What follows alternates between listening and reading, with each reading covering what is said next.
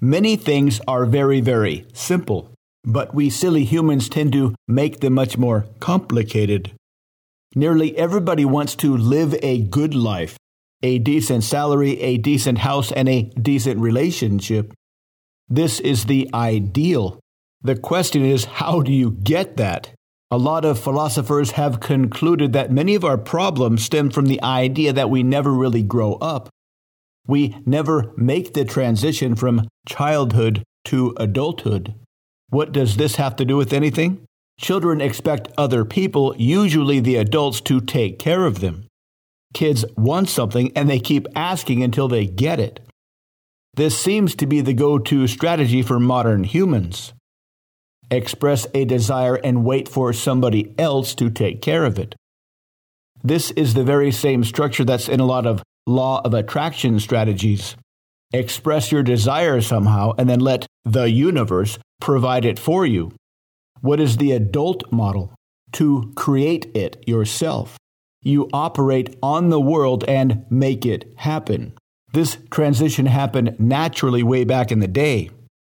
Boys went through various coming-of-age ceremonies where they were forced to leave their childhood thinking behind. Even the common wedding Bible reading by St. Paul says pretty much the same thing.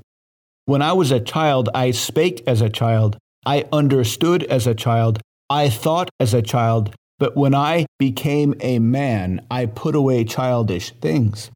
If you want to live the good life, you need to put away childish things. You need to be responsible for your life. You need to take responsibility for whatever happens to you on the way to your good life, even if those things are not your fault.